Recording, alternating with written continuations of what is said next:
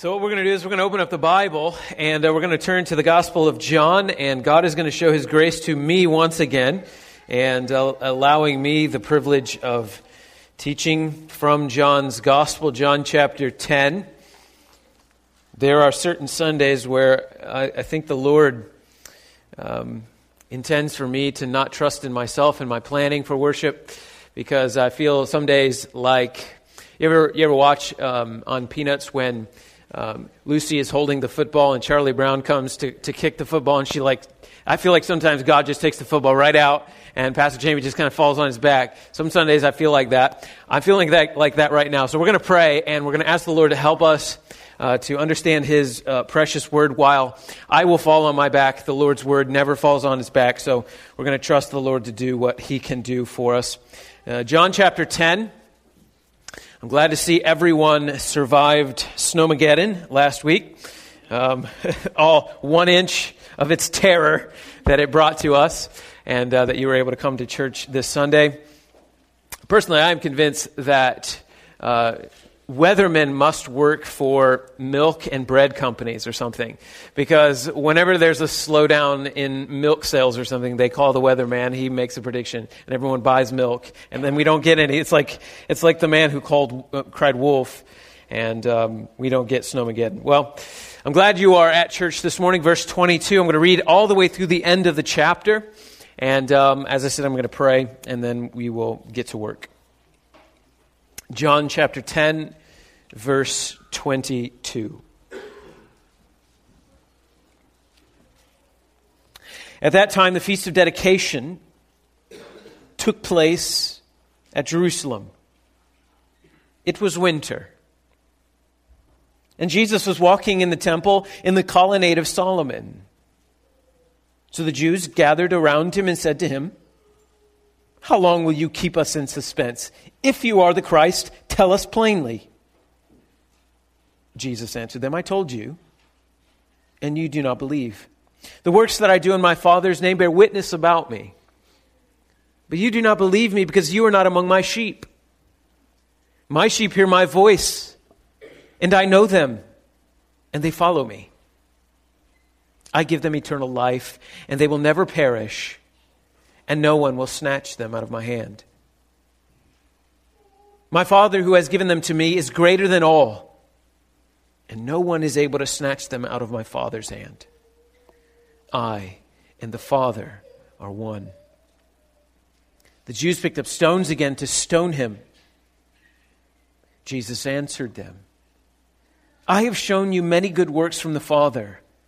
For which of them are you going to stone me?" The Jews answered him, "It is not for a good work that we're going to stone you, but for blasphemy, because you, being a man, make yourself God." Jesus answered them, Is it not written in your law, I said you are gods?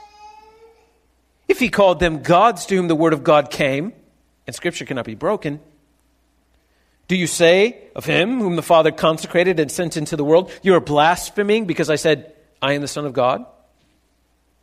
If I'm not doing the works of my Father, then do not believe me. But if I do them, even though you do not believe me, believe the works, that you may know and understand that the Father is in me, and I am in the Father.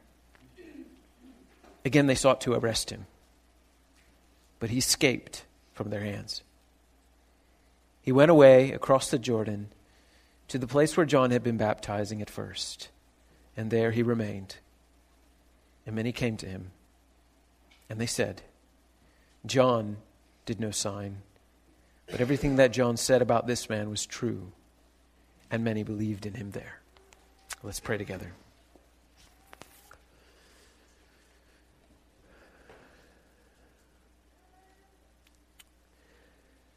Lord and Father, I trust that your word will accomplish that which you set it to accomplish. That it will not bounce around and return to you void. But through the power of your Holy Spirit, it will do what you are intending it to do. We only ask that you would be gracious to us this morning. and give us the benefits of that doing. Open our hearts to receive your word. Open our ears to hear your word. Give us strength and understanding so that we may know and understand that Jesus is in the Father and the Father is in Jesus. Do this for your Son's sake. In Jesus' name, amen. Last month on the evening of December 12th, Jewish people all across the globe lit the first candle in a special 9-stemmed candle holder called a menorah. They did this in celebration of Hanukkah. Hanukkah is the festival of lights. It's not found in the Bible, but in Jewish history. About 170 years before Jesus was born, a Syrian king by the name of Antiochus Epiphanes sent soldiers to capture Jerusalem, to force the Jewish people to abandon their worship of the one true God and instead to worship the many gods of the Greeks. Antiochus Epiphanes forced his way into Jerusalem and into the temple, which he then desecrated by sacrificing a pig on the altar and by setting up a statue of Zeus in the holy place. Under his rule, the Jews were forbidden from observing the Sabbath. They were forced to eat forbidden foods, and they were forced to worship Greek gods under the penalty of death. This oppression from Antiochus spawned a resistance led by the son of a priest, a man named Judah Maccabee. And though he was outnumbered, the Maccabees miraculously won 2 battles against Antiochus and drove the Syrians out of Jerusalem. The temple was then rededicated to the Lord. The light on the lampstand was relit in the holy place. And on the 25th day of the Jewish month of Kislev, the temple of God was rededicated to worship of the true God. Hanukkah commemorates that victory, that rededication, by lighting candles, one for every day, for 8 days. The word Hanukkah means dedication. In Jesus' day, it was simply known as the Feast of Dedication. Celebrated in the winter, generally a couple of weeks before we celebrate Christmas. As we open the portion of John's Gospel, we are in that very time of year. It's winter in Jerusalem, much like it is here in Piqua, though I imagine with a little less snow. Jesus is in Jerusalem during the Festival of Lights, and he's walking the temple grounds, Solomon's colonnade, the remaining vestments of Solomon's great temple, which had long been destroyed and rebuilt. There must be a reason why the Gospel writer John sees that as significant to include that in the opening of this portion of his Gospel. As any masterful author would, John is using the background of this text to teach us something or help us to understand something in the foreground of this text. So what we see in the background is God's people remembering the rededication of the temple and restoring right worship of God. And what we see in the foreground is Jesus of Nazareth, who claims to be the Messiah, the Son of God, God himself. In Jerusalem during the Festival of Lights, people were celebrating the Lord's restoration of the true worship of the true God, and Jesus of Nazareth is casting his light through teaching about restoring true worship of the true God. Many years before this, a Syrian king set up worship of a false god in the temple. Judas Maccabee won it back. Religious leaders in the first century also set up a worship of a false god. And Jesus of Nazareth won it back. Could it be that is what John wants us to see?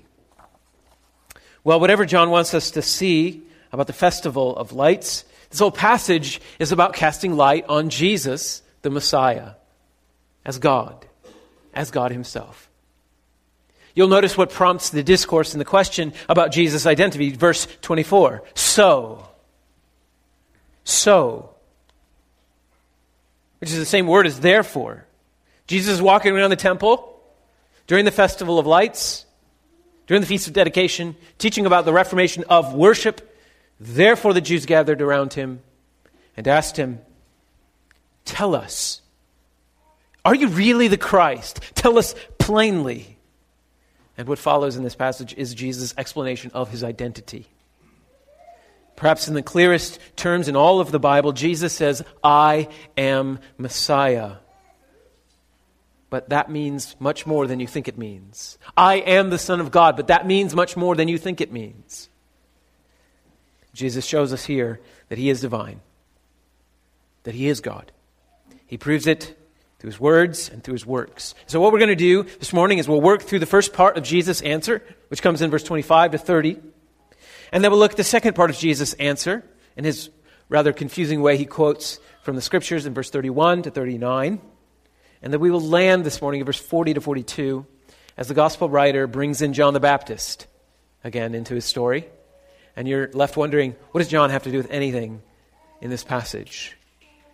And I think we'll see it's not as unrelated as it looks at first. So let's take a look. Verse 25. So they ask a question, verse 24. Tell us, are you the Christ? But I want you to understand that you notice this in the way Jesus answers this. This question of theirs, verse 24, it is not humble inquiry. They're not genuinely interested in learning whether Jesus is actually the Christ or not. They had already made up their mind. In fact, they've been trying to get this guy killed since way back in chapter 5. They had made up their mind about Jesus. And so they're probably just looking for more reasons to pick up rocks.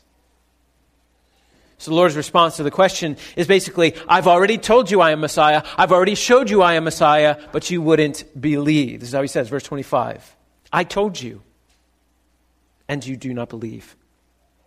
The works that I do in my Father's name bear witness about me, but you do not believe. So I told you I was Messiah. I showed you I was Messiah, and still you wouldn't believe. He told them that he was the prophet. He told them that he was the one Moses had written about. He told them that he was the Son of Man. He had authority to execute judgment. He told them that he was the light of the world. He told them that he was the bread from heaven. He even told them that Abraham rejoiced to see his day. He told them that he was the shepherd of God's flock. He had already told them he was the promised one, the Messiah. And he had also showed them his works bore witness that he was from God. You remember from chapter 3, Nicodemus understood that perfectly. No one can do the things that you do unless God is with him. The miracles that Jesus had done were specifically chosen, deliberately chosen, to point to his identity. Miracles in the Gospel of John are called signs for that reason. Signs do what? Signs point.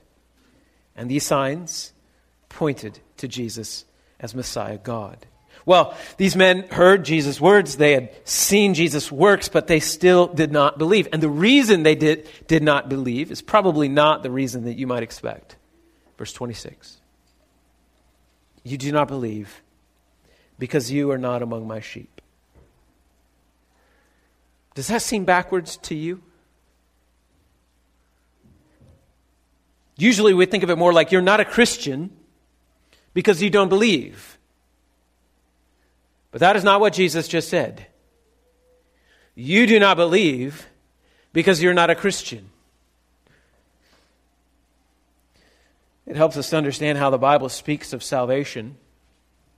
Even if you skip forward a little bit into verse 27, it feels disjointed. My sheep hear my voice, and I know them. Is anyone else expecting it to go, my sheep hear my voice, and they know me? That's not what he says. It feels disjointed. Christians are not Christians because they believe in Jesus. Christians believe in Jesus because they're Christians. I know that sounds confusing, but consider the way the Apostle Paul describes the process of salvation in Ephesians 2, 8 through 9. Follow it as he explains it. For by grace you have been saved through faith. For by grace you have been saved through faith. And this is not your own doing. It is the gift of God, not a result of works, lest anyone should boast. You are not saved, Cornerstone, by your faith. You're saved by grace, through faith, which God gave you as a gift. Grace first, faith follows. But it all started with God. The doctrine of election dries up the headwaters of pride in the Christian's life. You see, because it strips away any right that we think that we have to look down on those who do not believe. Which means no one is without hope. We can offer the promise of grace to everyone, no matter how hard-hearted or hate-filled or godless their lives are today. God, in His infinite, inexplicable love, looked across time and chose to draw you to His Son and give you faith to believe. And you believed, and you were saved. All of God's grace. In Ephesians chapter 1, verse 4, the Apostle Paul says that God chose His people in Christ before the foundation of the world that they should be holy and blameless. Not because they already were. God saved us not because we were worthy, but He saved us to make us worthy. Which makes the offer of salvation available to all who call upon His name. Because all are unworthy. Why does that matter? Why does it matter so much how it was that God saved you? Why is the doctrine of election such an important doctrine? Because it's important for us. God saw that it was important for us to understand just how unshakable and unassailable are the foundations of our faith. If the Christian life began with the omnipotent God's initiative, then the Christian life will remain safe in His omnipotent hands. He who began a good work in you will bring it to completion at the day of Jesus Christ. This is why probably Jesus says what He says next. Verse 27, "My sheep hear my voice, and I know them, and they follow me. I give them eternal life, and they will never perish, and no one will snatch them out of my hands. My Father, who has given them to me, is greater than all, and no one is able to snatch them out of my Father's hands." Cornerstone, linger over those words.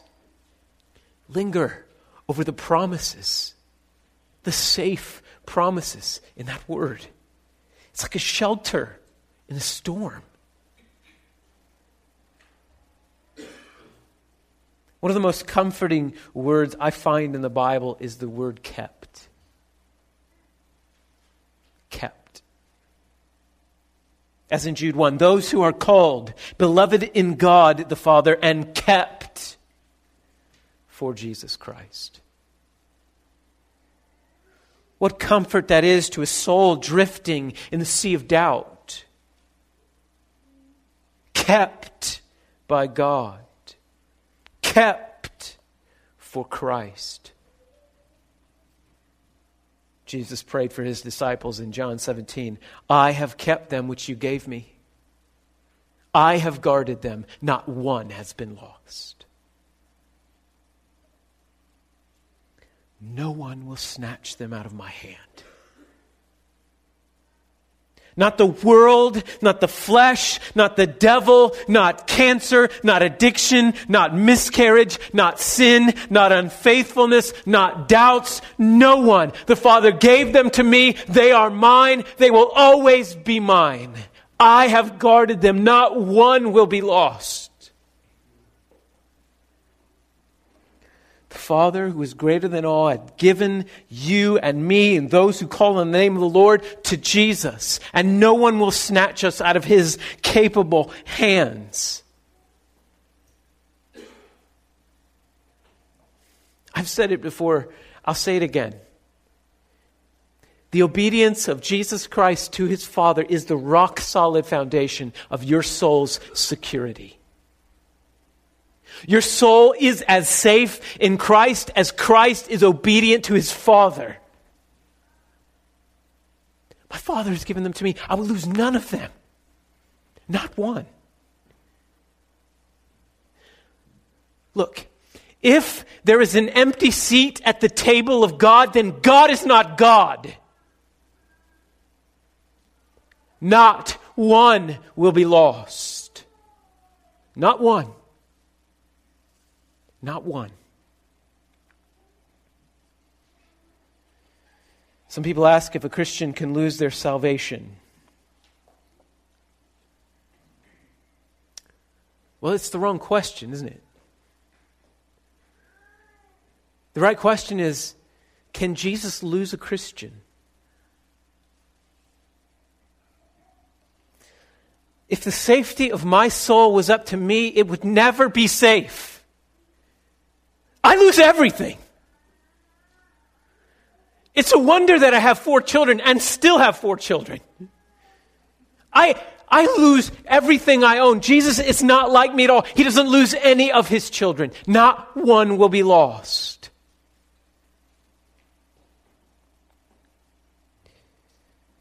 Jesus has you. God has you. And then comes verse 30. I and the Father are one. One in essence, one in power, one in purpose. God the Father, Jesus Christ, one. The reason that you are safe in Jesus' hands is because you're safe in God's hands. Because Jesus and God are one.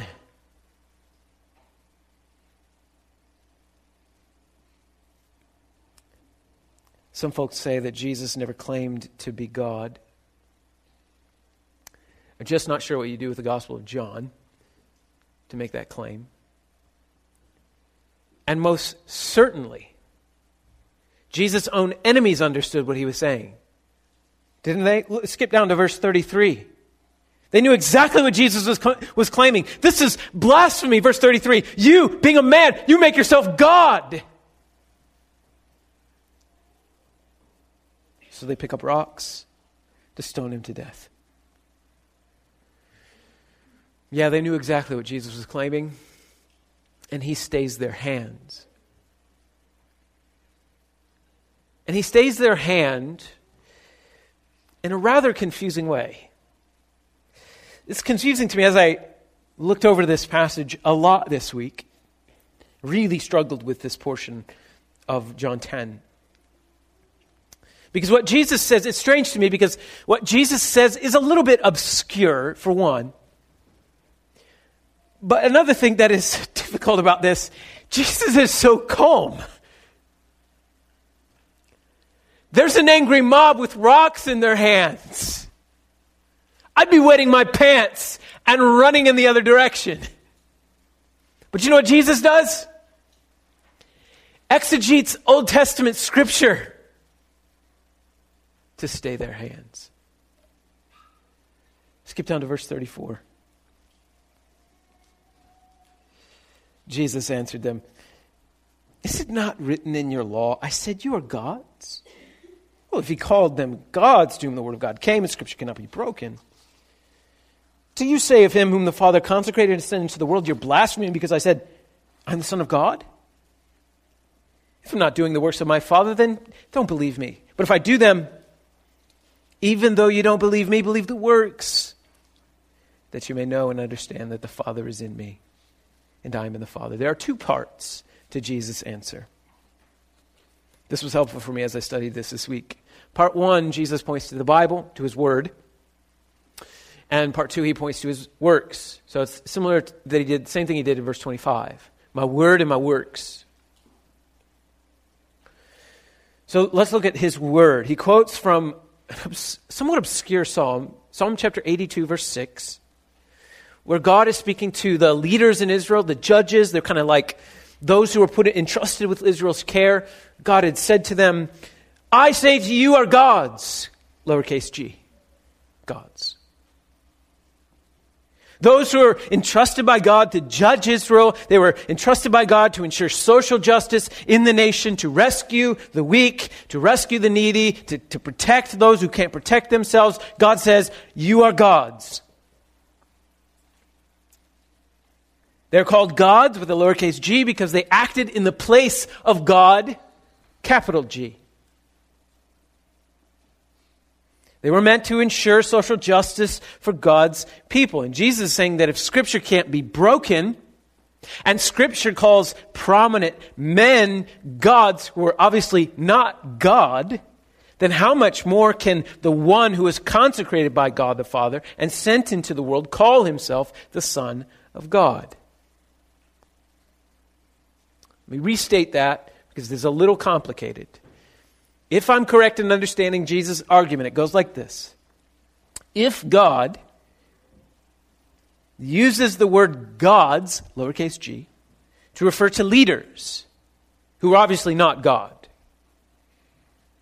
then might it be possible that he would use the term Son of God to refer to one who is uniquely consecrated and sent into the world? So Jesus is in this not backtracking on his claim to deity. Nor is he saying, well, everyone's just little gods. You're all little gods. He's staying the hand of his opponents, causing them to think. And in a subtle way, he's causing them to see that there are holes in their argument that he is obviously not Messiah and worthy of death.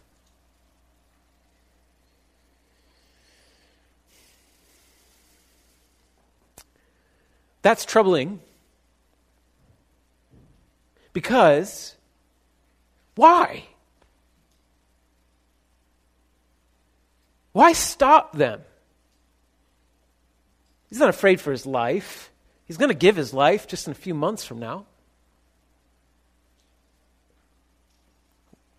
Why engage in theological conversation with these people who are enemies, who had made up their mind? He has a demon. He's insane. Let's kill him with rocks. Blasphemer.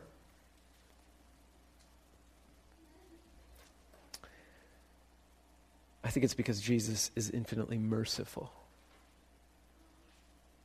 And he's patient, even with the worst of sinners. These men had called Jesus insane. They had called him demonic. Now they called him a blasphemer. And he's staying their hand to give them, I think, one more chance to repent. Do you see how he's repeating himself in this passage? If you can't believe me, believe my works. That maybe you would come to understand and know that I am in the Father and the Father's in me.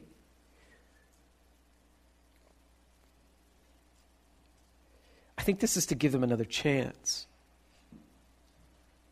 If my works are not from God, then my words are blasphemous. And you should throw your rocks. But if my words and my works are from God the Father, then at least believe my works. At least believe the miracles. Because then by believing those, they point to me, and then you would come to know and understand that I'm in the Father and the Father's in me. He's giving them another chance. This is a stunning act of divine patience.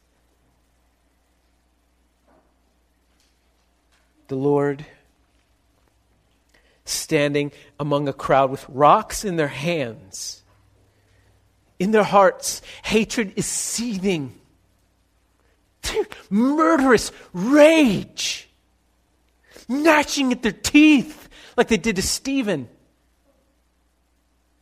Ready to cast the stone and incur the judgment of Rome to do what was illegal in their day. But they could not bear with this man and his words. And he's standing in front of them, staying their hand, saying, please don't. Just like Stephen would. Have mercy.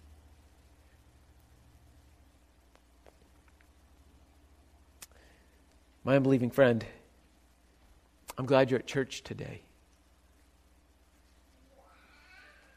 You're here because, like these folks, Jesus is giving you another chance to turn from your sins, to believe in Jesus, and to be saved. He's giving you another chance to see Him, to believe in Him, and to have life in His name. The Bible says the Lord is patient with you, not wishing that any would perish, but that all would come to repentance. And I hope that you do come to repentance today. I hope that you turn away from your sins. I hope you put down your rocks. And that you trust Christ to save you. I hope that today you're bold enough to ask the person next to you to tell you about the hope that they have in this man, Jesus Christ. His opponents don't. They try to arrest him, but he escapes their hands because, of course, it's not his time yet. That's a few months away yet. Isn't it interesting? We're in chapter 10 of the Gospel of John. There's 21 chapters in John. Next week, he's going to leave Jerusalem now. Next week is, or next chapter, is chapter 11. He's going to raise Lazarus from the dead. And then chapter 12, that's the beginning of Holy Week. So from chapter 12 all the way to 21 is the one last week of Jesus' life. What does that tell you about how John feels is important in the timeline of Jesus? This is the end of Jesus' public ministry, right here. He had been rejected again.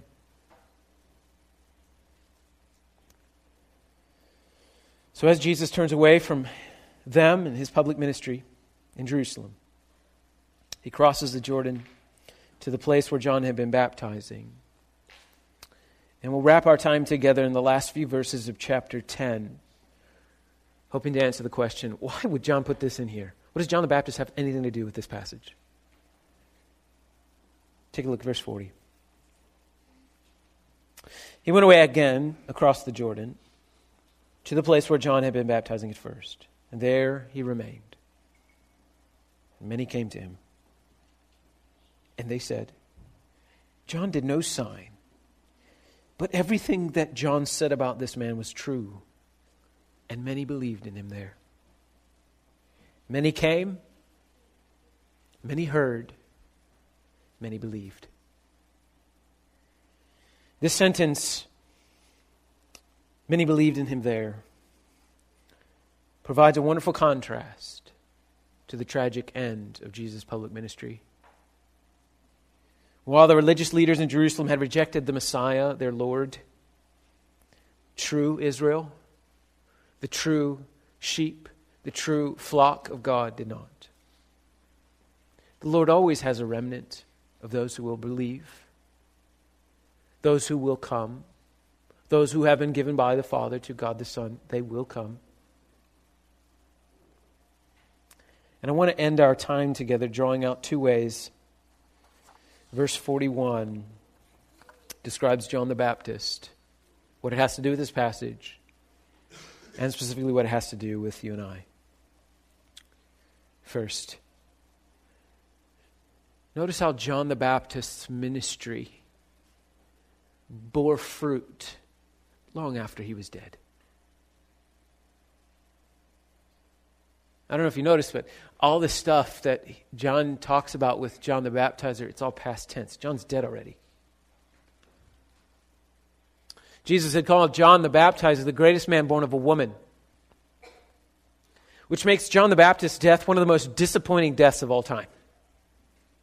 Do y'all remember how John the Baptizer died? He was locked up in prison, and a pervert cut off his head at the behest of a teenage belly dancer who happened to be his half-niece. So it's not like he jumped on a grenade to save a bunch of school children from being killed. I'm not sure why there would be a grenade around school children. But it wasn't like a glorious soldier's death. He was locked up in prison, had some doubts about Jesus, probably had those doubts relieved about Jesus, and then suddenly he died. Greatest man who born of a woman, head lobbed off by a pervert. And yet, God caused his ministry to bear fruit long after he was gone. I cannot tell you how encouraging that is to me. How many times, Cornerstone, have you shared the gospel with someone and it just went nowhere? It fell on deaf ears. Your evangelism ministry ended disappointingly. I've simply lost count of the number of people I have discipled who are no longer following Jesus. I think about them a lot. And my heart breaks over them. And what this verse tells me is that God's word will always accomplish what he purposes it to accomplish. God may just have a different timeline.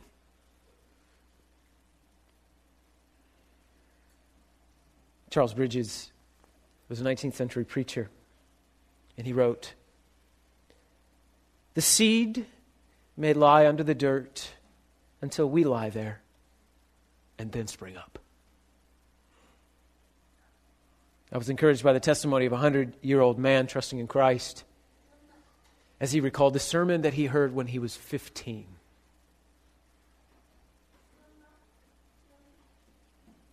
God used 85-year-old seed to bring forth a harvest. Let that be an encouragement to you, Cornerstone, to keep sharing with your unbelieving friends and neighbors. That person at work who just rejects you over and over, keep sharing. Keep sharing the gospel no matter what, no matter if you see any effect at all.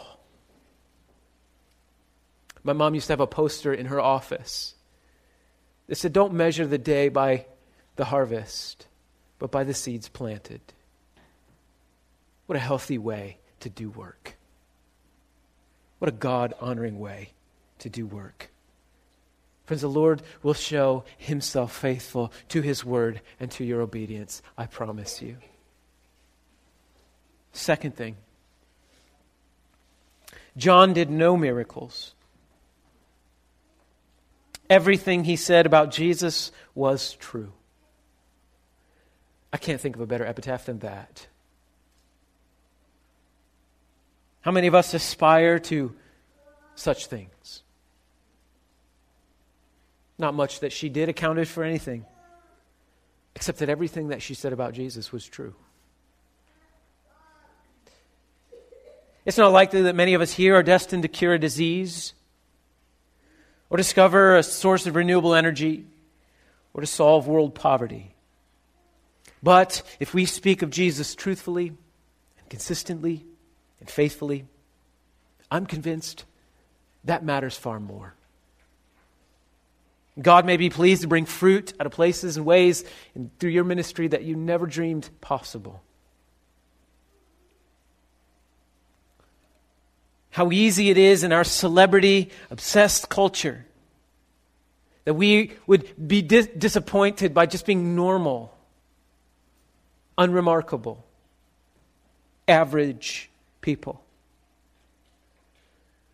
After all, ever since kindergarten, we were told that we were a unique, beautiful snowflake, and the world would greatly benefit from learning your uniqueness. But doesn't the Bible commend a different way? A slower way. Isn't that the reason why the Bible points to examples of farmers sowing seed and waiting patiently for the crop? Isn't that why the Bible commends the daily discipline of an athlete in training? Isn't that why the Bible commends the suffering patience of an enlisted soldier? John the Baptizer is an encouraging reminder to just talk about Jesus accurately and faithfully and consistently. Trust God with the details. Trust God with the fruit.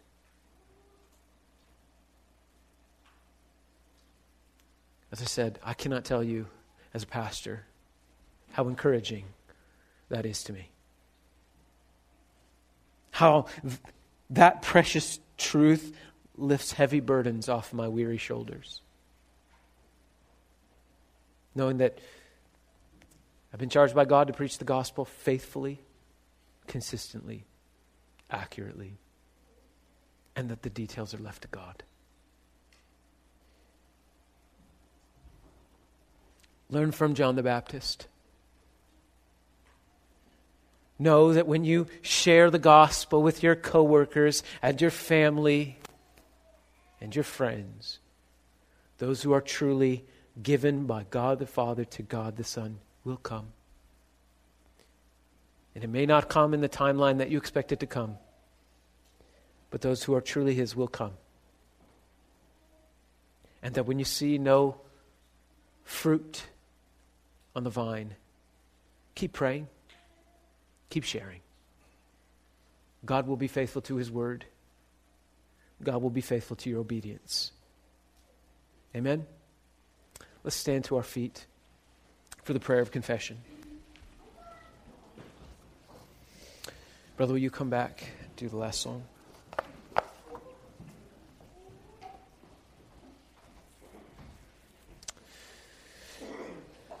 During the prayer of confession, we take elements from the Scriptures as God has revealed them to us. Allow them to sort of expose our areas of our life where we have not lived up to His Word. And we confess those to the Lord. So would you pray with me as we confess our sins? Lord of glory and Almighty God, the one true God, hear the prayers of your people, my brothers and my sisters. In your mercy, in your kindness, you have undressed us this morning with your word. You have exposed our sin. And we confess the light of your perfect word has revealed pride. We see now how we have trusted in ourselves, looking to our own means. We confess to you that we have often been anxious about the things that are outside of our control. We've even despaired at times. And we know, Lord, that as your servants, our worries and concerns are altogether unfounded. And they demonstrate a lack of trust in the goodness of our God and His power. Will you forgive us of this, O Lord? Help us now in moments of danger and worry and despair to run to you, our strong tower, where we will find safety and be kept for your Son. Keep us from the temptations of trusting in ourselves or the safety of any man. And Lord, thank you for keeping us. Thank you for the undeserved safety you supply. Thank you for your capable hands which hold us. We trust that Jesus has done for us what we can't do for ourselves, and that in Him we are right before God. Thank you for His faithfulness. And thank you for the reminder of John the Baptizer. Forgive us for giving up on those who've turned their backs on you. Lord, you've never turned your back on us. So we repent for turning our backs on others. Please grant that we would know the patience your Son shows to us, that we might show it to others. And those of us, Lord, who fear to share the gospel and evangelism, would you give us boldness? Would you help us to trust you? Would you help us to be like John the Baptist and to speak accurately and faithfully and consistently about your Son, even when the world doesn't like to hear it? May we share boldly and lovingly. Please help us to trust you with the results. Do this, we ask, for Jesus' sake and in Jesus' name.